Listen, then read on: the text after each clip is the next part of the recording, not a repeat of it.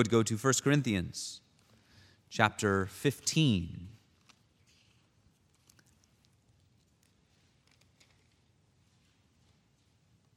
Verses 1 through 22. Again, if you're using the Pew Bible, it is page 1142.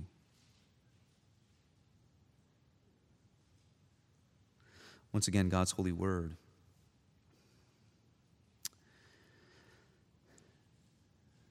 Now I would remind you, brothers, of the gospel I preached to you, which you received, in which you stand, and by which you are being saved, if you hold fast to the word I preached to you, unless you believed in vain. For I delivered to you as of first importance what I also received, that Christ died for our sins in accordance with the Scriptures, that he was buried, that he was raised on the third day in accordance with the Scriptures, and that he appeared to Cephas, then to the 12. Then he appeared to more than 500 brothers at one time, most of whom are still alive, though some have fallen asleep. Then he appeared to James, then to all the apostles. Last of all, as to one untimely born, he appeared also to me. For I am the least of the apostles, unworthy to be called an apostle, because I persecuted the church of God. But by the grace of God I am what I am, and his grace toward me was not in vain. On the contrary, I worked harder than any of them, though it was not I, but the grace of God that is with me. Whether then it was I or they, so we preach, and so you believed. Now if Christ is proclaimed as raised from the dead, how can some of you say that there is no resurrection of the dead? But if there is no resurrection of the dead, then not even Christ has been raised. And if Christ has not been raised, then our preaching is in vain, and your faith is in vain. We are even found to be misrepresenting God because we testified about God that he raised Christ, whom he did not raise, if it is true that the dead are not raised. For if the dead are not raised, not even Christ has been raised. And if Christ has not been raised, your faith is futile, and you are still in your sins. Then those who have fallen asleep in Christ have perished. If in Christ we have hope in this life only, we are of all people most to be pitied. But in fact, Christ has been raised from the dead, the firstfruits of those who have fallen asleep. For as by a man came death, by a man has come also the resurrection of the dead.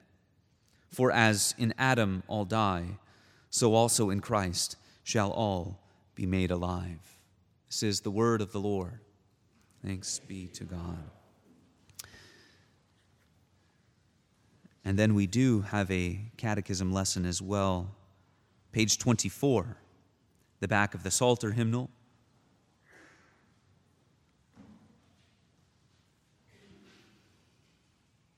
We'll read this answer together. Page 24, the back of the Psalter hymnal. Question 45, Lord's Day 17. Remind ourselves of these things as well, beloved. The people of God, how does Christ's resurrection benefit us? First, by his resurrection, he has overcome death, so that he might make us share in the righteousness he won for us by his death.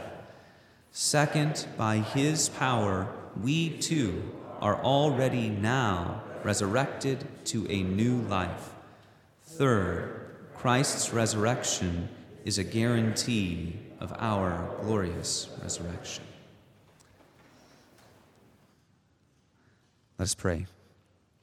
Heavenly Father, we come humbly before your word as needy people, needing for you to plant this word in our hearts, that we may lay it up there and practice it in our lives. So speak powerfully through your word and spirit, we pray in Christ's name. Amen. Dear congregation of the Lord Jesus Christ, what would our faith be without Christ's resurrection and our resurrection? The resurrection makes it all hang together, doesn't it? So do you believe it? Do you believe in the resurrection, in Christ's resurrection and your own resurrection? Do you live your life as if you believe it? Is your life reflective of the truth that because of faith in Jesus Christ, you are now seated with him in the heavenly places? That you are already now raised to a new life? Do you live your life with the confidence that comes in knowing that no matter what happens to your body here in this life and on this earth, by the power of God in Christ, it will be raised to imperishability, made new by the power of God in Jesus Christ? Do you live your life with that confidence? This doctrine makes it all hang together, our faith and our confidence, the way that we live our lives. It's crucial, central. Illustrating this, it's easy for ministers in modern weddings and even the worship ceremony itself to feel almost like an afterthought in the lead up to the wedding day. There's so much to be planned and taken care of, things that need to be arranged, deposits that need to be paid, and logistics that must align. There are plates of food to be sampled, flowers to be chosen, gifts to be bought and given, dresses to be hemmed, and on we might go. There's no end, seemingly, to what you might do as it relates to weddings and receptions and parties. And the feeling that you tend to get as it relates to the worship service, the ceremony where they actually get married, is let's briskly move through this so that we can get to the party. But what if you have all of the plans successfully laid out, everything perfectly lined up, and then on the way to the wedding that morning, the minister gets a flat tire and he's stranded and there's no one to go get him. Worse yet, imagine he's flying into town for the wedding, the morning of the wedding, and his plane needs to be rerouted. What all of a sudden is kind of an afterthought, all of a sudden is a crisis. And suppose someone says, well, we don't have the ceremony, but let's just proceed with the rest of the day's plans without the service and without the minister. But of course, what does that mean? That means the couple is not married. And what would that mean? What is there then to celebrate if they are not married? The day would be a pitiful and jumbled mess of things which lose their meaning if these two people remain unmarried. Uncle Jack's bad dancing is perhaps excusable in light of a newlywed young couple. But what do we make of it and everything else if the two remain unwed? It no longer makes sense. The marriage makes it all hang together. The resurrection is that glue that brings everything together in God's word, in what we believe and what we confess, and how we live our lives. Without the resurrection of the body, without the resurrection of Jesus Christ, it is not too much to say that all would be lost in our faith. And our gathering here today, our wonderful singing, the resounding song that makes our heart resonate with joy and gladness, it would be pitiful if Christ were not raised. It'd be a jumbled mess of lies and half-truths. But since we believe in the resurrection of the body and the life everlasting, it makes our celebration, it makes our worship, it makes even an Easter feast make sense. Because we are on our way to the true and the everlasting feast, and the confidence that what we read about in Isaiah 25, God has prepared, He is preparing that for us and has prepared it for us, and that is where we are going. The end of the story is there on the mountain of God, with all of His people raised to new life. So since the resurrection is certain, and since the resurrection is central, are you, people of God, truly convinced of it? And do you live with the conviction that it is true? It's certain and it's central. Thus, are you convinced of it? And do you live with the conviction that it is true? First, as we read in 1 Corinthians 15, the historical certainty, the certainty of this resurrection, Christ's and ours, which is two episodes of the same event. You see how closely interwoven they are. But if it is central, it first must be true. It must be certain. And here we find that put on display by the power of the Holy Spirit in this chapter. That's not to say that it does not take faith to embrace the risen Lord in the gospel.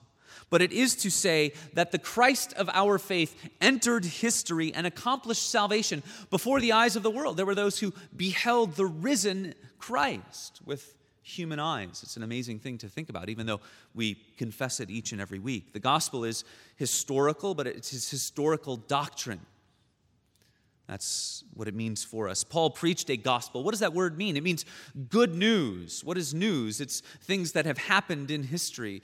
My oldest daughter illustrated this a few years ago when she was kind of going through the preschool Easter lessons that week. And I came home one day and she goes, "Daddy, did you hear the news?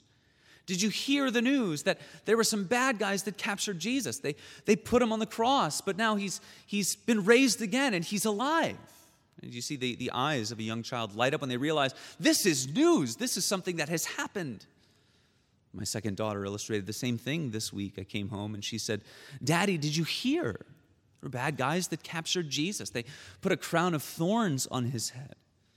There's something that happens in the mind of a young child in a Christian family, a covenant child, when they realize that these are not made-up stories. These are real, and that's what we confess week after week.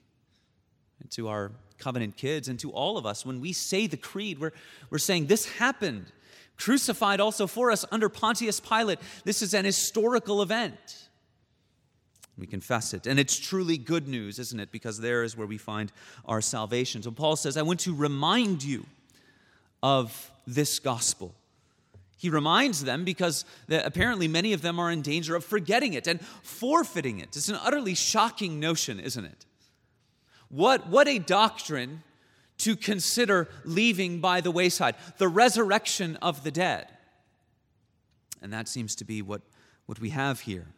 It's a sobering reminder, too, how fickle we are, that we would forget or we would fail to live in light of really the glue of the Christian faith and something that is so blessed and so glorious, that it is what animates a true Christian life. Christ is risen, and we will be raised. Perhaps our forgetfulness is seen in various things. Our forgetfulness of the resurrection of the dead, the resurrection of Christ, may be seen in patterns of sin. We allow patterns of sin in our lives to develop. And that shows that we don't really understand the weight of sin. We don't really understand the weight of Christ's payment for sin on the cross for us. We don't understand the power and the meaning of his resurrection for sinners. We need to be reminded of the gospel. Perhaps the forgetfulness is more like what they were having here in Corinth, that false teaching is creeping in and grabbing hold of some people, saying there is no resurrection, or perhaps it has already happened. It's some kind of spiritual or different kind of secret resurrection. They've drifted from what the gospel very clearly says. Paul says these are first principles. This is of first importance. If you grasp anything, you must grasp this, what Jesus Christ has done. And you think, Paul must have been so utterly frustrated to bring the good news, the best news to the people as news. Jesus Christ, crucified and risen, is the Lord and Savior of the world. Place your trust in him. Repent of your sins. You will live forever. You will be raised again. And then to see them drift from that, or to begin to forget that, how utterly frustrating. But again, how fickle we are. Why? Well, what do we conclude from this? Well, we need the gospel. We need to hear it. We need to be reminded of it. We need to take joy in it. We need to treasure this good news. Lord's Day after Lord's Day, day after day, hour by hour. We need to live ever in light of it. And to rejoice and to never tire of hearing that Christ died and was risen. That ought to ring in your ear as a Christian every day. And you ought to take joy in it each and every day. This good news has been accomplished in accordance with the Scriptures. It's exactly as God has planned it. It adds weight to the certainty of it, doesn't it? God said it would happen this way, and this is how it unfolded. On Friday, we read Isaiah 53. Very clear prophecy of the suffering servant and what he was going to endure. There are other things too, the Day of Atonement, the temple and the tabernacle, the whole system of sacrifices leading us to see that Christ was the Lamb of God who takes away the sin of the world. The ram in the thicket of Genesis 22, the animal skins that God makes for Adam and Eve in the Garden of Eden. All of these things pointing us to these truths of Jesus Christ, the burial and the resurrection as well. In Isaiah 53, there's this exaltation of the suffering servant. He shall see his offspring. He shall prolong his days. In the midst of all of these prophecies of the suffering he's going to endure, the life that will be taken from him, what will he do? He will endure. He will see his offspring. He will be exalted. The sign of Jonah telling us of the resurrection. And on we might go. But he says it's in accordance with the Scriptures, in accordance with God's plan. It adds weight to the certainty. We also have the eyewitness accounts and the apostolic witness. There are those who are living who have seen the risen Christ. And thus that is what they declared, particularly the apostles. J. Gresham Machen says, the great weapon with which the disciples of Jesus set out to conquer the world was not a mere comprehension of eternal principles. It was an historical message, an account of something that had recently happened. It was the message, He is risen. They did not go out into the world hoping to convince people of the 5 metaphysical truths, of kind of very scholastic kinds of things. It was a message, He is risen. And your sins in which you live can be cleansed. The apostles there bore witness to it, and they all had that apostolic qualification of encountering the risen Christ. And Paul says, I had this as well. I saw the risen Christ. He came to me. It was violent and it was sudden, he says, as to one untimely born. His entrance into the office of apostle was violent. It was sudden. It was unexpected. It was stark. From a life of persecution to a life of utter service. Paul worked himself to the bone, didn't he, for Jesus Christ. It was a violent and unnatural entrance, an untimely birth, one that comes unexpectedly, quickly perhaps. Spring is the time of our birthdays in the house of our children, so we're reminded of birth stories. One of our kids, most of them were very kind of slow, gradual, nice and easy labor. One of them was this violent and sudden thing, right? We go to the hospital and the doctor says, probably 12 hours from now, something like that. An hour later, we're holding the baby. Didn't have time to get the proper medicine or anything like that. I'm okay, thank you. But you hold that baby in that whirlwind of a few minutes, and you're profoundly humble and profoundly grateful. Because you say, this was so out of our hands. And you thank the Lord, you thank the doctors and the nurses who were there for you. That was Paul. His life change was so stark, it was so sudden, violent, profoundly humble, profoundly grateful, and profoundly energized to serve the Lord. In what ways do you look into your life and you see the grace of God that has worked in your heart and changed your life in ways that makes you profoundly humble, profoundly grateful, and energized to serve the Lord? It doesn't have to be a story like Paul's. If any of us look inward, we see the depths of what God has saved us from. We see the change that He has wrought in us and that He continues to bring about in us. Are you brimming with energy to serve the Lord because of your gratitude and your humility at the grace of God? So this adds weight to the certainty as well, the eyewitnesses, the apostolic witnesses. So the gospel is now to be proclaimed. It's the avenue to belief. Whether it was I or they, he says in verse 11, so we preach and so you believed. Sometimes you hear that. Preach the gospel, use words when necessary, or use words if necessary. Supposedly St. Francis of Assisi said that. I heard an improved version of that. I think it was Harry Reeder. He said this, preach the gospel, use words, they are necessary. There's a proclamation that needs to go forth. Because no matter how well we live our lives, no matter how wonderfully and perhaps faithfully we live our lives as God's people, the message of Jesus Christ must be declared. The news must be spread and brought to the very ends of the earth. What our lives are for, the lives to which we are called, they perhaps lend weight to the gospel, lend credibility to the gospel as we lay down our lives willingly for others and for Christ.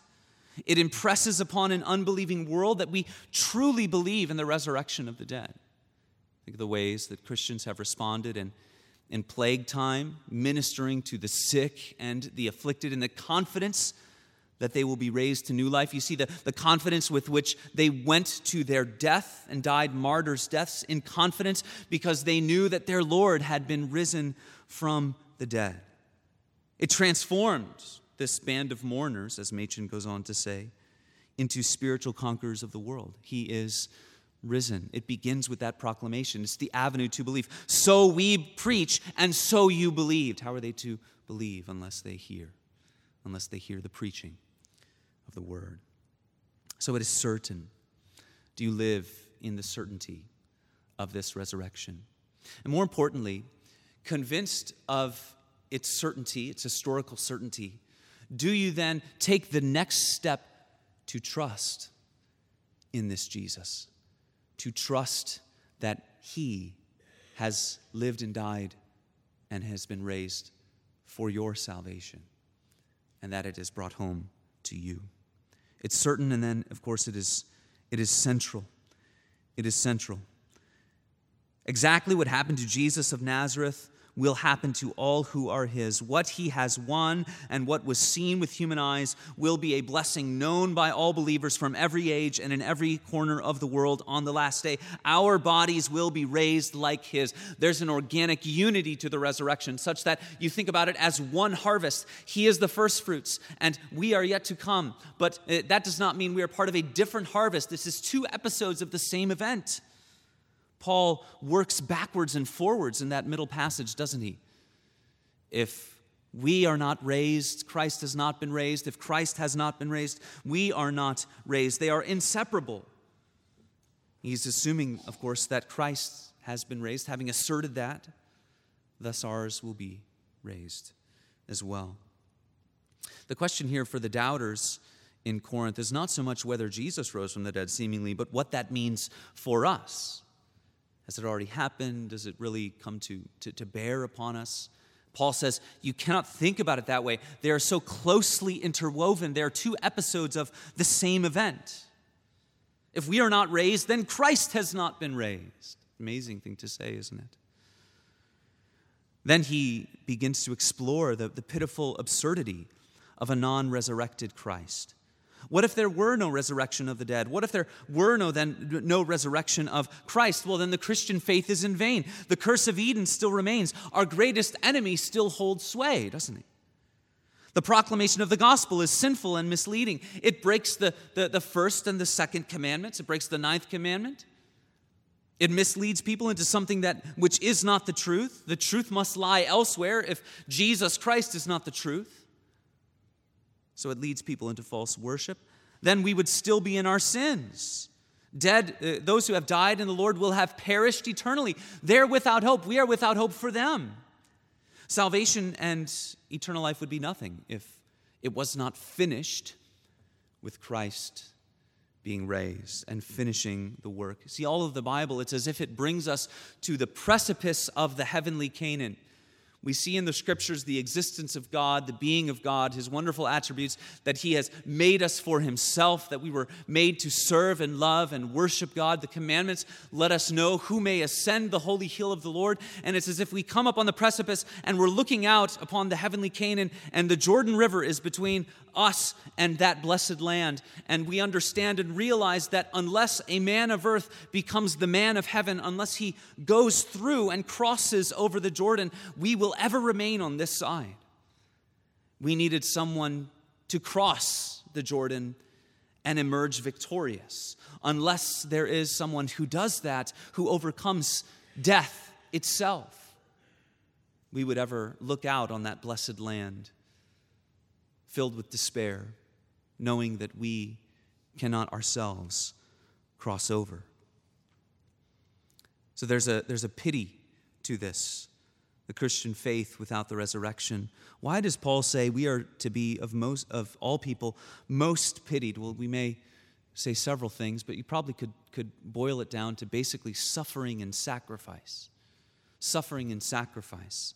All people in this world suffer in many ways. To live under the curse is difficult enough. It's as if Paul is saying, why would you welcome more suffering in the name of Jesus Christ?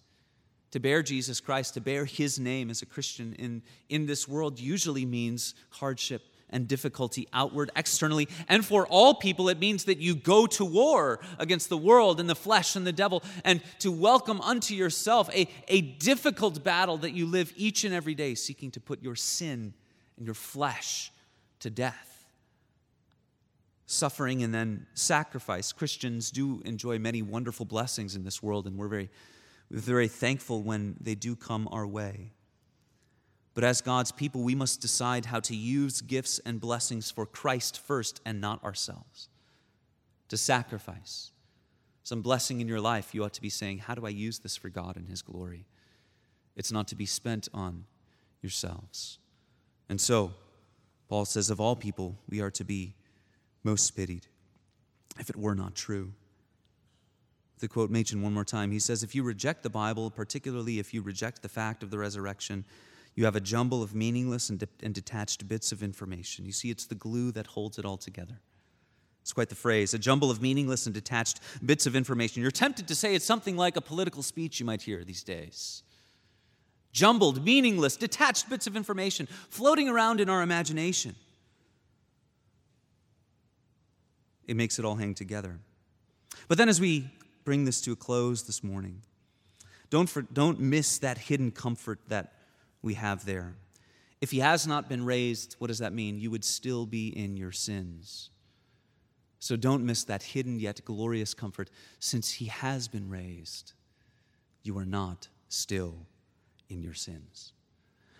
We as Reformed Christians focus on the cross, the death of Christ, because there we find that the price was paid. And it's a glorious truth, isn't it? We glory in the cross. In my place, condemned, he stood.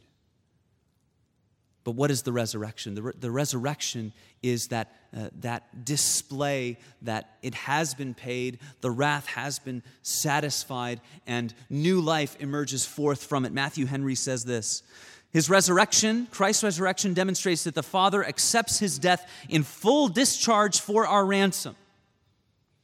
It would be something like cutting the last check for a loan of some kind. Let's say a student loan. Let's say there's a Reformed and Presbyterian pastor lives somewhere, I don't know, we'll say South Holland.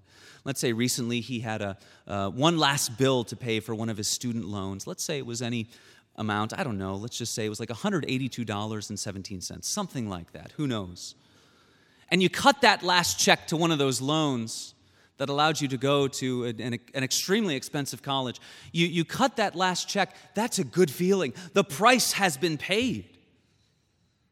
But then a couple weeks later, there's this whole new experience that perhaps I wasn't anticipating, and my lender sends me a letter that says, congratulations, the loan has been paid in full. And all of a sudden, I'm kind of bouncing around, living in the light of this newfound freedom that I have, recognized by the lender. This world, this universe, God himself, the full discharge of the debt is recognized. He is declared to be the Son of God, and he was raised for our justification. Do not miss this. Because he has been raised, you are not still in your sins. That gives us confidence in our forgiveness. The sting of death is sin. The power of sin is the law. Jesus defeats sin and death. He silences the voice of the law so that we know we are released. What sin seeks to do, it can no longer do to us. So this changes the way that we view death, doesn't it? We talked about this on Friday night. Why do we still have to die? Our death is not a payment for our sins. Isn't that a glorious and wonderful thing? But only a dying to sin and an entering into eternal life. As by a man came death, so also by a man comes the resurrection of the dead. In Adam all die, so in Christ shall all be made alive. So, brothers and sisters, have you secured your interest in Christ? Not only to live in the certainty that this resurrection has happened historically, but to live in the confidence that He is your Savior. To exercise faith and trust in Him and to repent of the sins that you have committed. Have you secured your interest in Christ, and then do you live in the conviction knowing that this is true, and is your life shaped by it? So two things. If the resurrection is true, and if we are confident that it's true, that we will share in that resurrection, Christ is the first fruits. So then first, are we using our bodies and our health in service to God? Do we sacrifice what we have now in confidence of what is yet to come? John Flavel says this, "How many have healthy and vigorous bodies and use them so little in service of God? If your bodies were animated by souls more zealous, more work might be done in one day than is presently done in 1 month." The point here is that you need not be worried about preserving your body, for that is left up to God, who will raise us up to glory. Think of Jesus, beaten, tattered, torn to shreds, enters into His glory. Think of Paul, starving, emaciated various times, probably died a terrible wretch of a man, the way he looked outwardly. Think of the glory, though the body wastes away. Inwardly, we are being renewed day by day. So do you use your strength, your health, your vigor, your blessings for Christ and His kingdom in the confidence that He will raise you to new life? Are you using your body in service to Him? And then secondly, are you preserving your body in holiness, knowing that you have been raised to new life, right? Our hope is not only future, we are already, Ephesians 2, seated with Him in the heavenly places. And Colossians 3 teases that out. Since you have been raised with Christ, seek the things that are above and put to death what is earthly in you. Sexual immorality, impurity, passion, evil desire, and covetousness, which is idolatry. If you have been raised with Christ, you are a citizen of heaven. And heaven is a place of holiness. And thus, are you preserving yourself in that holiness for which God has made you and remade you? Are you laying down your life, saying, "Not I, but Christ in me"? Are you putting to death the sinful flesh that seeks to wage war upon you? Are you understanding that since I have been raised with Christ, I have a heavenly existence now to live out? One author puts it this way: when we meet someone who says, "No longer I, but Christ in me," we are like Mary and the other women on that bright morning. We become witnesses to a rising from the dead. When someone says, "Not I, but Christ in me," they are becoming witnesses, and you become a witness as you say that to the resurrection of the dead, saying, "This resurrection life is present in me." That allows me to live in the confidence knowing that I'm a citizen of heaven because my risen Lord has raised me to new life. We're going to a feast. We're going to a feast. That is the end. That is the end goal. This life, thankfully, is not a vicious circle.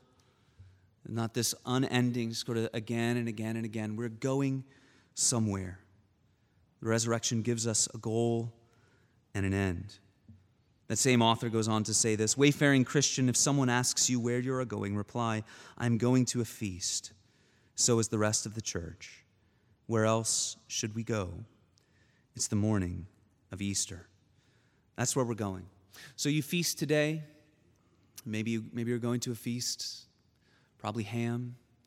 And as you go there, and by the way, you read Isaiah 25, what kind of a feast is that? That's a steak feast, right? That's not a ham or a turkey feast. That's a steak feast in Isaiah 25.